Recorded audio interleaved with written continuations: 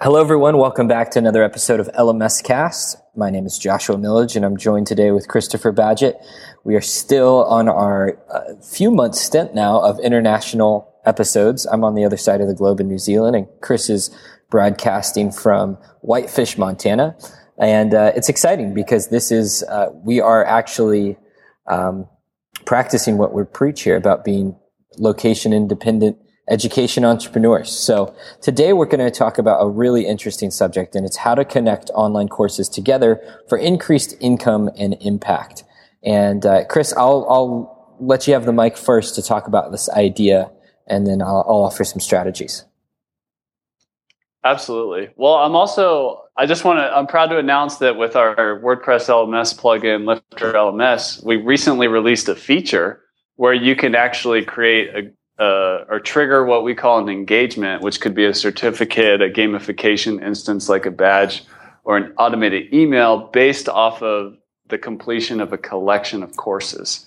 So not only can you string courses together with LifterLMS, you can also trigger a certificate program or something like that. So I'm really excited about that feature that bubbled up from our customer base, and we kept seeing the request over and over again. So we just went ahead and built that right in. But I think it's really important as an education entrepreneur to, you got to focus in, you got to get the work done, you got to focus on shipping your course.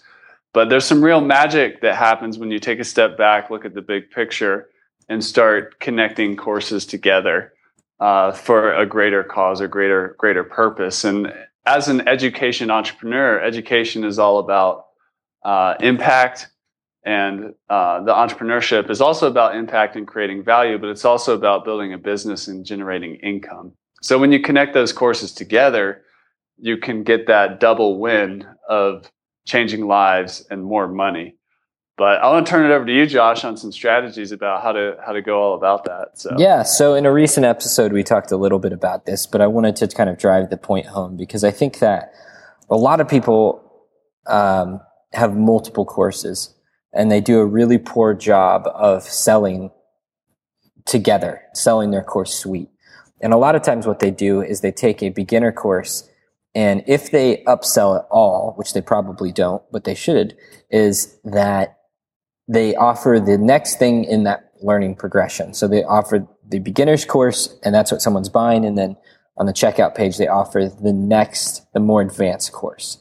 And that usually doesn't work because in buyer psychology, if I have a pain that you're solving, let's talk about gardening for a second. If I want to know everything about permaculture design and permaculture gardening, and I come and buy a course, then I've solved that pain by that purchase action. So, but I am in a buying behavior. I'm in a yes mode. So I'm probably highly likely, to buy something else. And usually it needs to complement that first thing, but not be the next more advanced version of it. So psychologically, I've solved the pain of gardening. What else might I be interested in?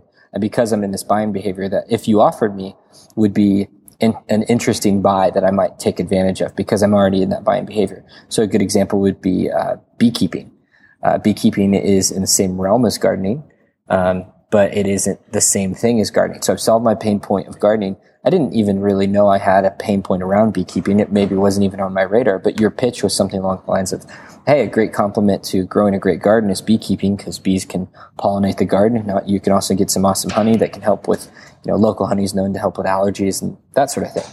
And right now, and you can purchase that course for a one-time offer of, X, Y, and Z. And that's a really strong offer because you solve the pain point of gardening and you got them curious about something that they might not know they're interested in, but they're in that state of what they call, I'm blanking on the term. It's like hyper acceptance, or they're in a yes mode, basically. They're willing to say yes to more things. We see it all the time, Would you like to supersize that? Like McDonald's has made so much money. And I saw an interesting study about this that, and I'm not a huge fan of McDonald's, but I do admire their business model because they're such an optimized machine, for better or worse. But they don't make a lot of money when you go and buy a cheeseburger. The profit on that cheeseburger is next to nothing. It's a few pennies.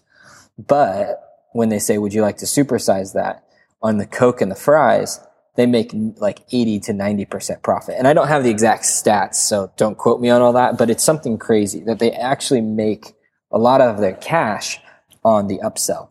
But they're not offering you another cheeseburger. So you bought the cheeseburger, but they're not offering you like, oh, would you like another cheeseburger? Or would you like actually a double-decker cheeseburger? Because that doesn't make sense. My hunger is being satisfied by the cheeseburger. So I don't need another cheeseburger. But fries sound nice. And of course I want a drink because I'm going to be thirsty.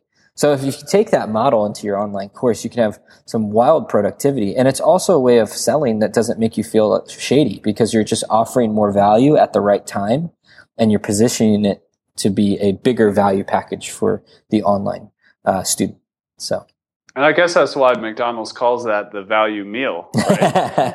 I think it's like a combination. Yeah, they've totally got it dialed. And, that's one thing too that I try and do is I look at companies and say, well, what are they actually doing here? Why are they doing it? And see how I can model that into online courses because it's kind of a known fact. And I have parents that are educators that teachers aren't always the best business people.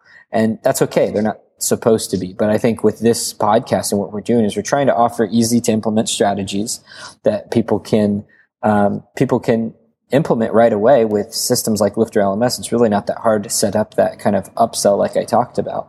Absolutely. And let me just speak to that point. Yeah. With LifterLMS, you could actually set up an engagement where at the end of the course about beekeeping, once they've completed it, an email goes out where you structure this message or this offer while they're in that buying behavior and that satisfaction of completion, recommending another course. Mm-hmm. And have a link there, and they can easily just continuing on and explain why you think that's valuable. So that you can create, not only can you implement that, you can also automate that with LifterLMS. Yeah, absolutely. There's a lot we can do, and I think our feature set in the future will actually offer even more features around this exact thing. So I'm excited. It's an exciting time to be in this world of online education. It's really the Wild West, and these tactics like the one we shared today on how to create online courses together for increased income and impact is something that that's huge. And I think the impact too, I don't want to shy away from that point, but by putting these courses together and then using the technology that is available like in LifterLMS to engage people to get them to complete that 101 course and get them to complete that next course, the impact that you can have with your students is magnified for sure.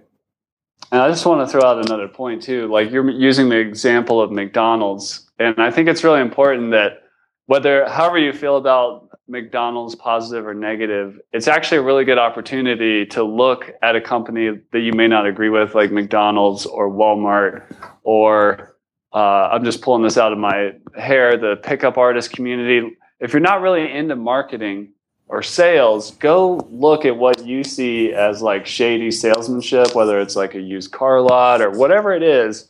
And there are valuable lessons in there. You just need to do it with style and do it with ethics. Mm-hmm. And so always have an open mind, especially in the world we live in today where we're getting bombarded with advertising. You can learn from that, and you can learn how to do sales in a very respectable, ethical way where you're adding value and you feel really good about your messaging. Absolutely. So I just want to throw that out there. Yeah, I think it's a great point. And I think that, one of the ways that I've learned marketing is to go to the extremes, and the extremes show the old direct mail sales letters are a good example of this. Like the stuff that's like, rub sickness out of your stomach using only the palm of your hand, or something like that crazy stuff. That like there's some of these sales letters that like did millions of dollars, and you're like, really? Like people bought that? Like what did they do? Like I'm not saying I agree with that. Like it's clearly. I mean, maybe it works. I don't know. I don't want to judge, but the thing is, it's like it worked psychologically. It caused someone to pull out their wallet and buy. And so if you go and you read through those, you'll start to see some commonalities about how sales messages are structured. And you can decompress that, and you can use that to learn how to sell whatever it is you're passionate about. And I think it's good to learn at the extreme and then taper it back to you and your personality. Of course, you don't have to be buy now, Sunday sort of guy, but it's good to understand why they do that, so. Yeah. And don't look at marketing and sales as evil. Like some of the same tactics are used in the letters you get in the mail trying to get you to donate money to the Nature Conservancy. Oh, absolutely. It's the same stuff. Absolutely. So yeah. Have an open mind. And cool. Well, maybe just to wrap it up, Josh, I'd turn it over to you. This is sales is one of your expertise. This is a really value-packed episode. Help us understand the difference between an upsell, cross-sell, and downsell. And just drop one more knowledge bomb on the crew here at LifterLMS. Yeah, I think well, let's start with upsell and downsell. Cross-sell's a little different, and it can mean different things to different people. But an upsell to me is something that you offer in the buying process to that complements what you were selling, but it's not exactly the same. Would you like fries with that? Would you like fries with that? Yeah. And it doesn't have to be more money, but usually it is an upsell. It doesn't have to be though. It could give your initial products $50. The second one could be $100. And that's where, if you're doing that progression, like $50 to $100, so $50 course, $100 course, then your downsell would be if they said no to the first sell, the first upsell, then you offer a downsell, which is actually a cheaper product. So maybe $50 to $100 to $29, or it could be $50. There's no like hard and fast way, but basically upsell is something that you offer in the sales process. And a downsell is something if they say no to that. And then a cross sell would be a way of selling a complementary product, but it's not usually in the buying process. It's usually after. So at the end of a course, you cross-sell to another course. If you like this course on gardening, check out our beekeeping. It's a little different. It's not in the sales process. That's my observation. There's definitely other interpretations of that, but that's what I view those as. And whether or not I have the terminology right or wrong to a T, they're powerful concepts either way. So I hope that people take advantage of them and start to use them to increase their income and their impact. So, awesome. Yeah, you have any final thoughts?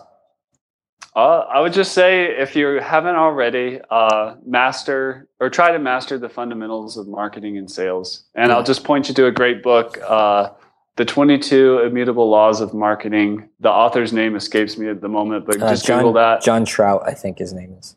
Jack Trout. Trout. Come on, you're a fisherman, dude. So that's a great one, and it actually references some of the bigger brands like McDonald's or Coke or whatever, and there's some valuable lessons in there to help you in this figuring out this ascension model and how you're going to sell and cross sell and all these things. Right on. All right. Well, thank you everyone for listening, and until next week, we'll talk to you then.